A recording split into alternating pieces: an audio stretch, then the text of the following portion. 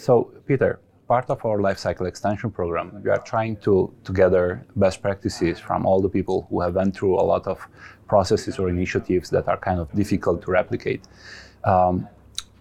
You are basically a multiple serial new initiatives champion. You are now at least a second initiative that you are doing with Yonder.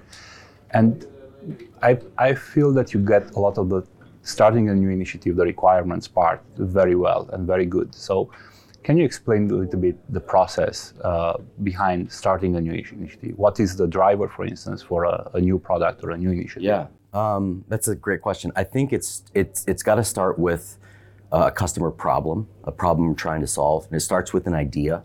I think that's the most important thing. Is it's an idea, it's organic, it starts with customer problem, and then from there you try to figure out what's the solution, how do we solve it, and then you can worry about everything else after that. But it's got to start with a customer problem that we're trying to address. That's the key. How do you discover that problem? Is it coming from support, or you have to be actually on ground some present comes there? through support, but a lot of that, if it comes through support, it's filtered. So a lot of it is just customer outreach, just talking to the customer and just getting on a one-on-one level with the customers. That's super important, and trust is important too, because customers, they want to talk to people that they trust. They don't want, not talking bad about sales, but they don't want to talk to a salesman, right? They want to talk to somebody who has domain experience, that understands their problem, and somebody that they can trust in. So it starts a lot with just one-on-one interaction and customers trusting that you can deliver them solutions that'll solve their problems. So basically, what is the role as which you go to the customers to get that trust? Because you mentioned sales is maybe not the right channel for doing that. It's hard to say. I think it's just years of experience, just working with the software and working with the domain, understanding their workflow. You got to kind of speak their language. I work in healthcare, so you have to kind of know their workflow, and you have to know what they're going through on a daily basis. I mean, you don't have to live it, but you have to understand what they're going through. So I guess sympathy, right? Sympathetic to customers, understanding what they're going through and being able to kind of talk their language. Yeah. Do you have customer visits that are just with the purpose of seeing how they are doing, what their troubles, troubles are, what their pain points are, and so on? Yeah. We go out to customer sites. We try to keep it kind of open-ended. A lot of it will come back to application problems, defects, bugs, things like that. Ultimately, it'll, discussion will lead to that. But we do checkpoints, we just go in and how are things going? How can we help you? What are the problems that you're dealing with? So just open discussion with customers. And is it a particular user type that you're targeting with the questions, or that you're observing, like the end users, or you are talking with the IT staff that's responsible for the infrastructure? How do you get the right level to actually see the problems that they are having? It's a mix, but you really have to get that user experience, you got to get down to the actual user. So people that are, they're on the keyboard, they're on their mobile phone, they're dealing with the problems. We deal with healthcare, so it's actual patient interaction. So you got to get down to that user level, people that are interacting with patients. But then sometimes you got to take it up a few levels, right? Because a lot of times they're not the decision makers for budgetary or technology. Like you have to go up a couple levels, maybe talk to an IT director or a chief information officer, a CIO. And more recently now with electronic health systems, there's a new position, Chief Medical Information Officer, so CMIO. So they're clinically driven, but they have a background in technology, so they can help making in decisions for the hospital on what technologies to decide on and what software programs to implement. Right. Do you think there are specific type of clients that can help you envisioning that solution to the problem, or basically you can go to any of the customers and try to ask for help in figuring out how the solution should look like, what the problems are? Are there customers that can help you more in kind of shedding lights on the problems that they have and trying to work with you to find a solution? Are there specific type of such customers? For sure. I mean, there's it's just like anything. There's good customers and there's bad customers, right? So you really want to talk with customers that are offering solutions, not necessarily just giving you their problems or complaining all the time. But there's definitely there's customers that are a little bit more open to dialogue and discussion and problem solving, and those are the customers that we target. Ones that are willing to work with us, because they have their, just like everybody else, they have their day jobs, right? So they take care of patients. So it's always extra, right? If you're dealing with a vendor or if you're working with them to solve problems, it's always a little bit extra for them. So it takes a certain customer, right? Customers that are willing to go beyond their normal day jobs to work with us to find and help solve problems. So that's super important. And it's not like there's good customers and there's bad customers. So, it's hard to find the really good ones that want to kind of go the extra mile and work with us to help solve their problem. And I would imagine to be able to discover these customers, you have to be on ground, you have to be in contact with them to gain their trust. So you have to have a relationship in there. That's why getting out of the business and in front of the customer is that important. Yeah, absolutely. We deal with software, so we deal with code and backlogs and grooming, but there's always the human aspect of, there's the software, but then there's the human aspect of it, and that's super important. So it's, developers, they just work at their desks, right? They don't really interact with the customers, but I think it's important for them to understand the problems that they're trying to solve. You can really only solve them or understand them unless you've seen it or you're sympathetic to who you're developing for. So having that kind of customer interaction one-on-one is super important. And once you discover a pain point, for instance, do you use anything like hypothesis-driven approach to try to determine for which segment of customers would that pain point be critical, how many of them would be willing to pay, and so on? Do you try to look at the problems from this perspective prior to engaging into kind of a new initiative? There's being like an initiative champion, you kind of have to, you're a jack of all trades, so you kind of have to have an idea, a creative side about things, but then you have to be kind of scientific about your hypothesis, improving your hypothesis, and then there's obviously the financials that come into it too. So it's you have to kind of work both sides of the coin being a champion. So you have to understand the science and math about it, but then also you have to understand the human aspect, the sympathetic portion of solving problems. So but it's not like, you don't sit down in a laboratory and write out my hypothesis. It's more just part of the thinking process, right?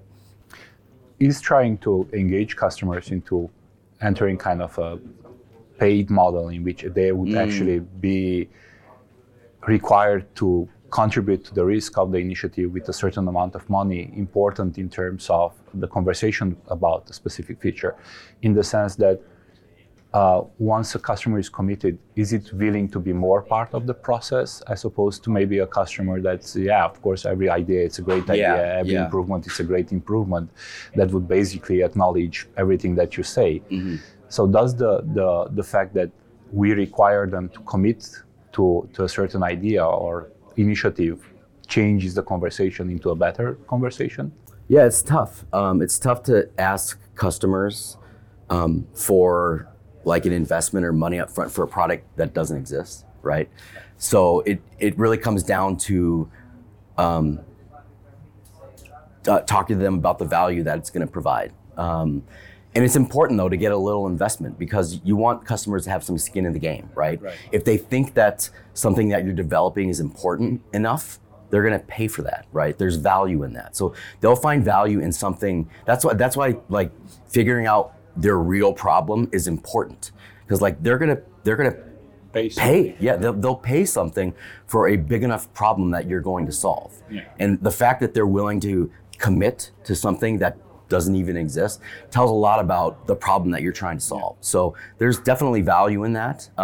You don't want customers to just, we'll go ahead and do that, right, and then you get into it 3 months from now and then they're gone, right? Like you've spent all this time with them and they had nothing invested, right? So they can just walk away, right? So it's important to get that customer commitment, not just like a verbal commitment, but also them willing to put some skin in the game. Because the key is solving the problems that are big enough for them to want to pay for that to be solved.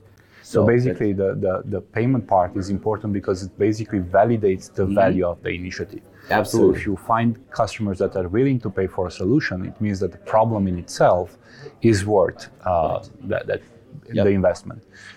And from this perspective, once you, for instance, manage to get customers committed to an initiative or an idea, how do you make sure that you keep that to an MVP, minimum viable product, so you actually not end up building a huge colossus from the first year? It's tough. Like I mentioned, you kind of have to be, like as an initiative champion, you kind of have to be a jack of all trades. So you got to put your project manager hat on, and you really got to control the scope. But it starts early on. You let them know up front before they actually pay that when we get this started, right, there has to be a very specific scope, or else we're never going to get this thing done, right? So you have to put your no hat on, and you got to say no sometimes, right? Because, I mean, you always, like, technology is always evolving. You're always going to want more and more and more, but it'll never end. So you have to define a scope even before you go into it, and let the customers know up front, this is what it's going to be, right? But you tell them why you're doing it. And a lot of them, like we work in healthcare, they don't understand the whole software development lifecycle and how this can just keep creeping. So it helps to just explain to them how it works, like a simple little button, right? In the customer's mind, just add this button here, right?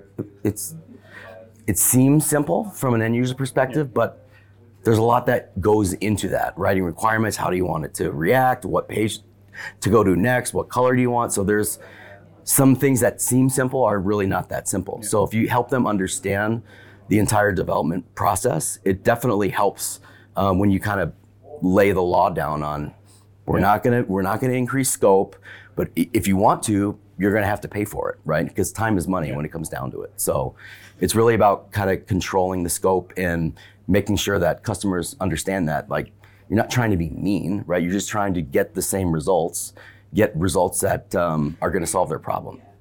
Is it about trying to solve pain points to customers, or more about, or it's not necessarily more, but it's also about creating up possibilities or opening up possibilities?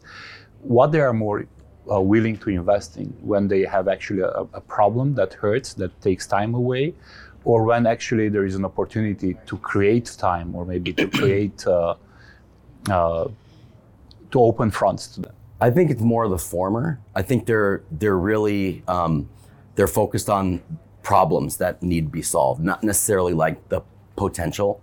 At least in our domain in healthcare, it's really about maximizing your time, spending more time with patients, and how can I do my job more efficiently, right? So those are all problems they're trying to solve, not necessarily like, innovation. At least in our domain, that's what I've experienced. It's more problem solving, not necessarily like forward thinking into the future. So but some customers are like that. They're a little more tech savvy and they're a little more forward thinking, but I think that's more exception than the rule. Once you find out a pain point, something that has a potential to become a new initiative, how do you get from one idea to a backlog of an MVP of an initiative?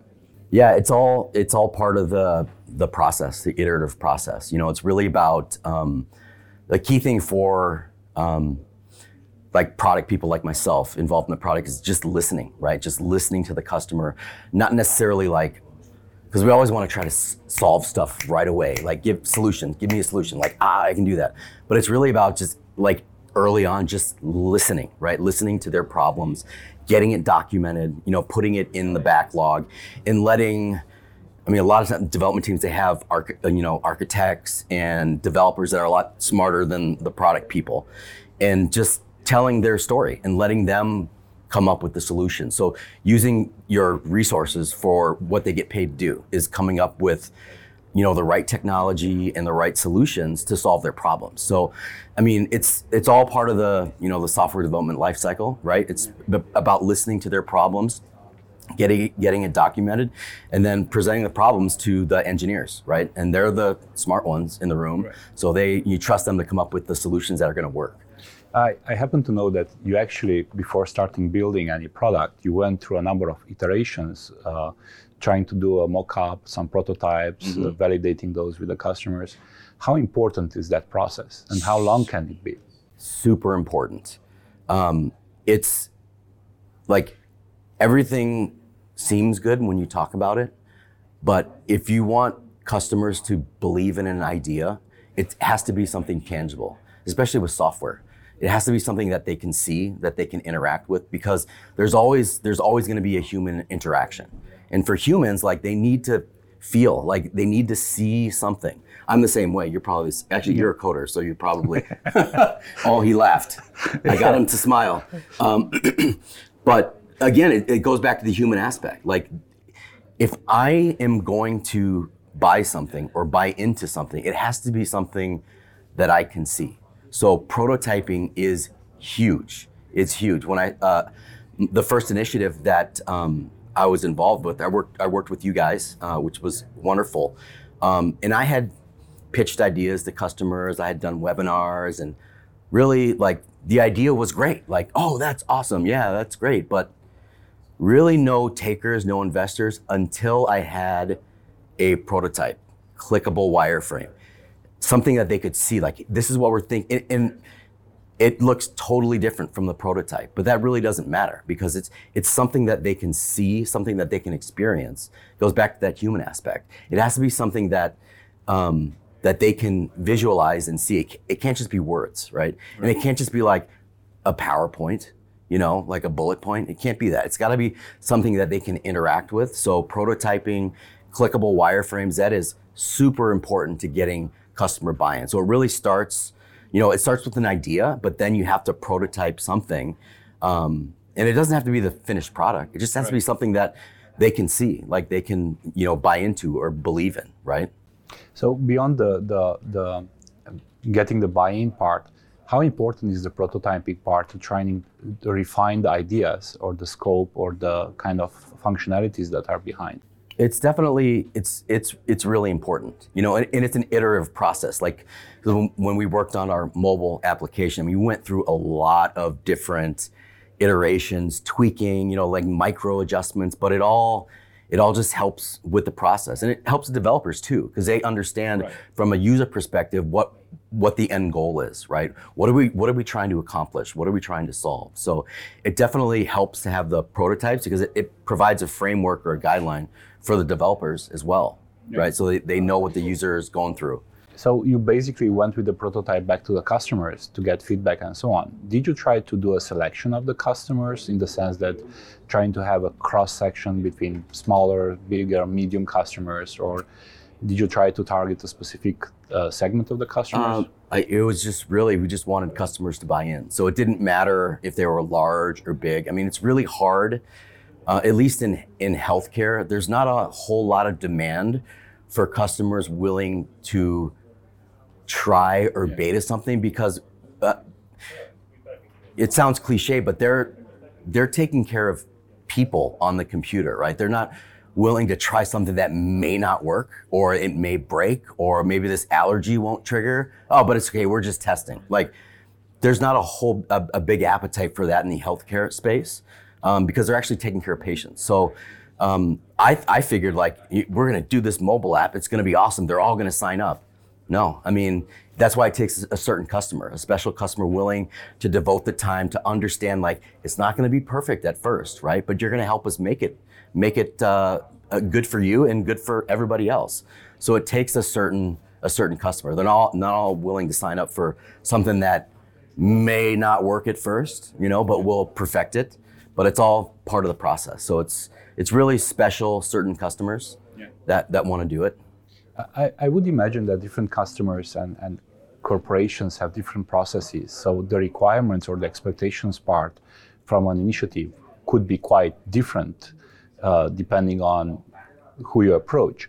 How do you manage to get everybody aligned on a set of features? Do you get everybody on the same table and try to get out with a set of agreed requirements, or you try to negotiate independently with each of them a set of features that would probably kind of be a good mixture? Yeah, it's tricky because like it's probably never really good to just have one customer sign up for something, because they're naturally just going to make it theirs, right? It's going to meet their needs. Oh, do this, do that, but that, that may meet their needs, but not the 80% of the other customers.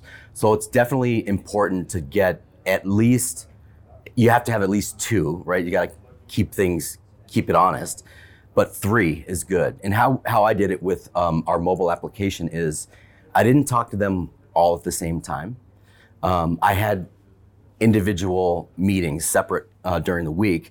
And then I would toss the ideas out from the other customers, just dropping little hints. See, what do you guys think about this? You know what I mean? Yeah. Oh, yeah, but that's maybe not how we want. Well, how would you want to do it? Would that work good for another customer? Yeah, I think so, pretty much. So it's kind of like a social experiment, right? You just kind of toss things up, and then a lot of like that's how we shot down a lot of ideas. It's like, that's way too specific for you guys. It's not going to work for everybody else. So, I mean, what do you think? And usually, like the good customers, like they appreciate that, right? Then they can understand that we're building this thing, but it needs to be like what's good for the goose is good for the gander, right? So, and they appreciate that as long as you explain to them how the process is going to work. Like, we're going to build this. It's going to be good for you, right? But let's think about all the other caregivers that are in your same universe. How do you think they would react to something like that? Yeah, and they're honest with you. The thing is, it's just being transparent with your customers and letting them know like how the process works and how these things get done. And I would imagine there is quite a lot of features at some point that the imagination kicks in, and they would probably want all kind of things like bells and whistles. Mm-hmm. How do you manage things that might not be part of the MVP, but they would still require at some point? It's hard because like with customers, I'm very customer focused. So like if they want something, oh yes, we can do that. Yeah, yes, we can do that. But you would never finish a product just by saying yes.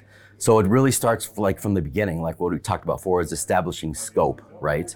And you have to be a little elastic with it, right? I mean, you let things come in, but you also need to say no when the scope is going to get way out of whack. So it's kind of it's a balance, right? You got to put your project manager hat on, like this. It's going to come down to what's it going to take, right? How much effort, risk reward, like for the benefit, right? Yeah. You know what I mean? So it comes down to just making sure that you understand how much work it's actually going to take versus what's the potential?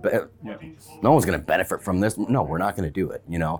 So you have to just make sure you're clear with the customers on, how that works. And if there is something that they say we need to have that in there, it was never in scope.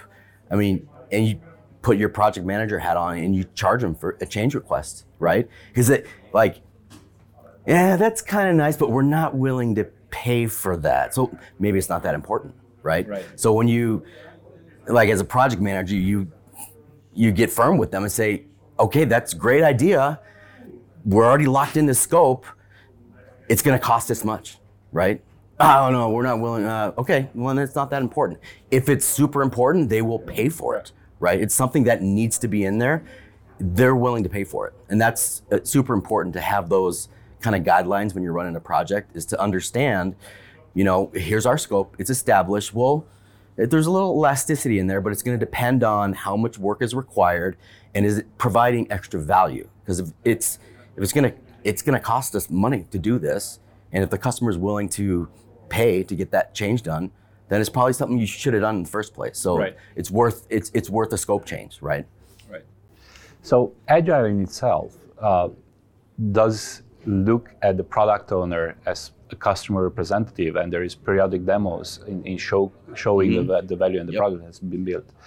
Did you show anything from the sprint demos while the product was built to the actual customers, or did you wait until the product actually completed, the MVP completed?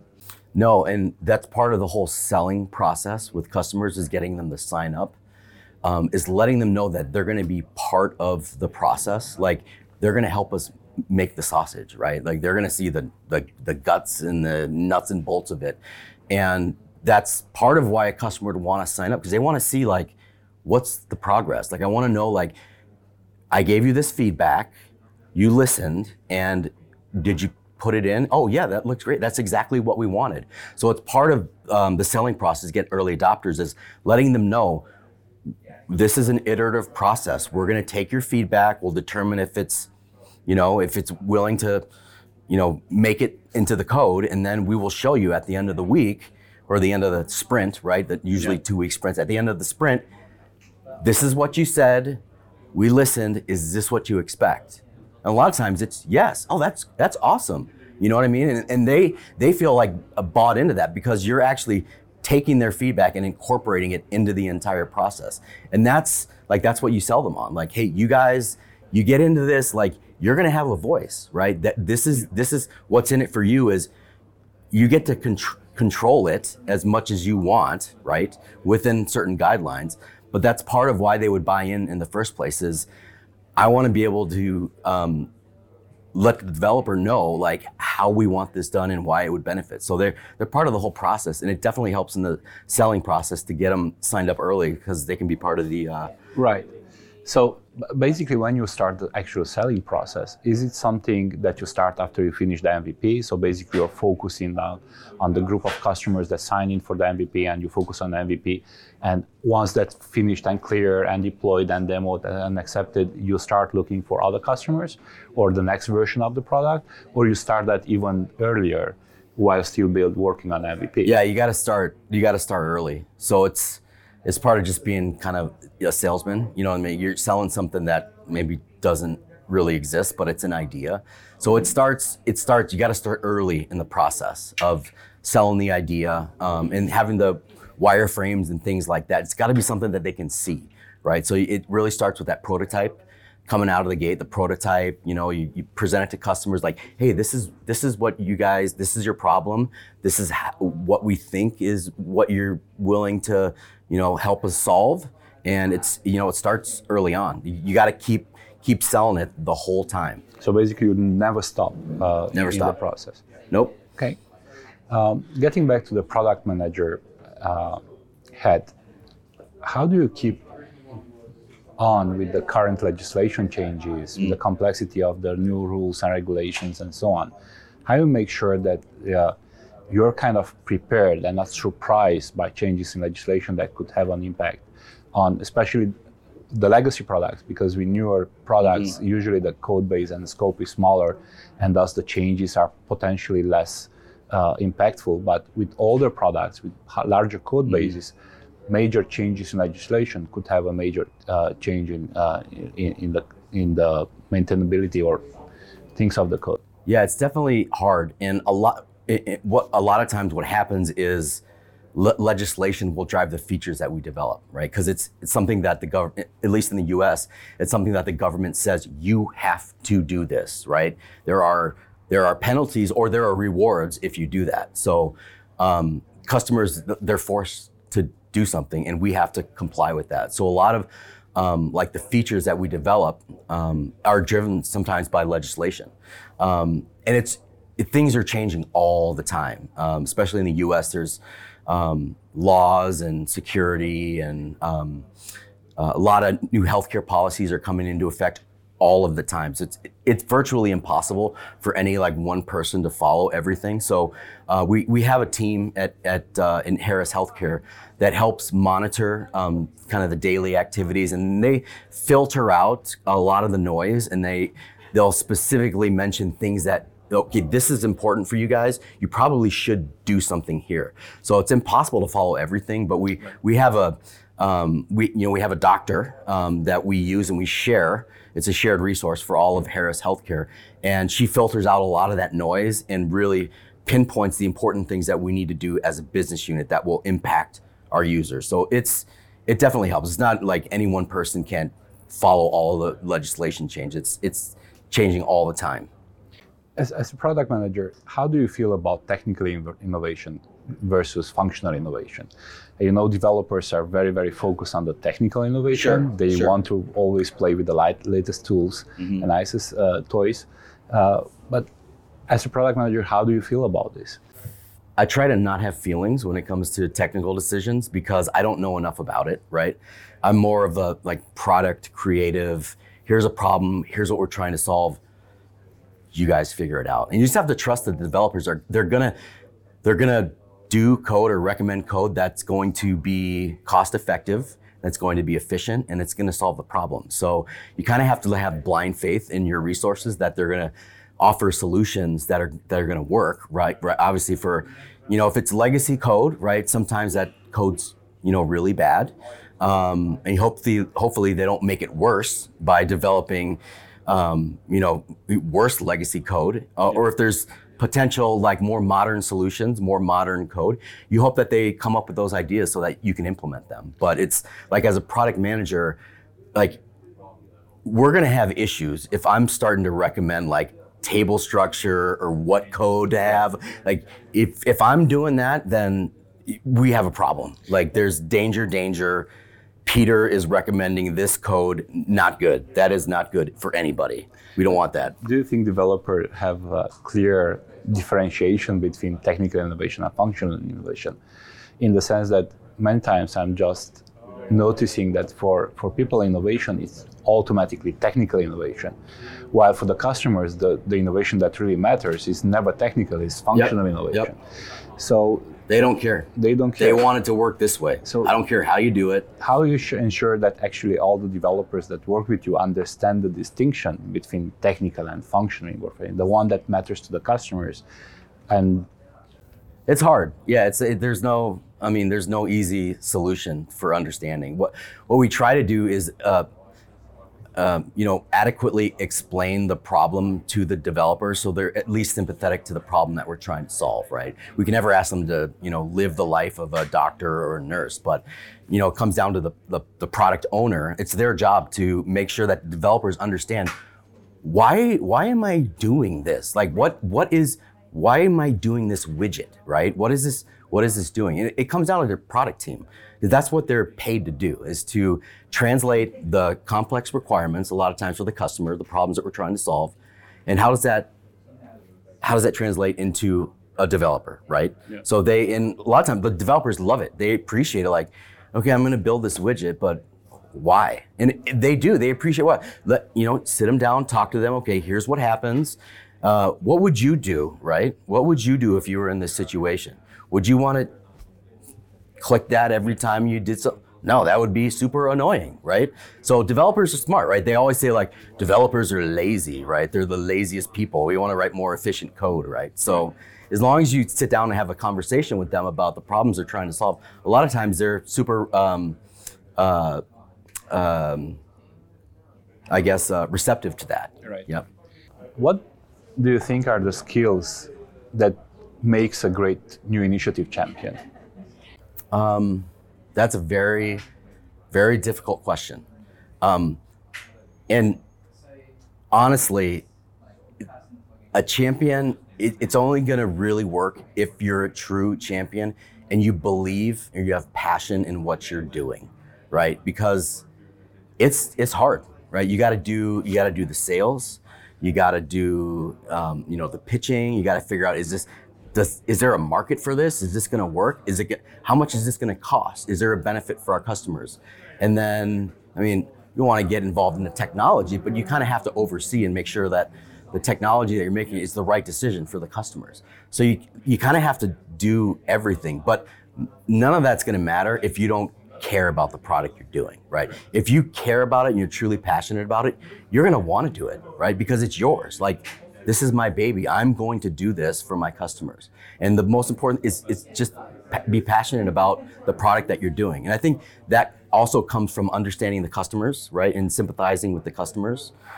That's super important, is just, being passionate about what you're doing. So basically, a good champion starts with somebody that has been with the customers, understand the domain, is familiar with both the customers and the domain. Absolutely, yep. It all starts with the customers, right? It all goes down to that end user.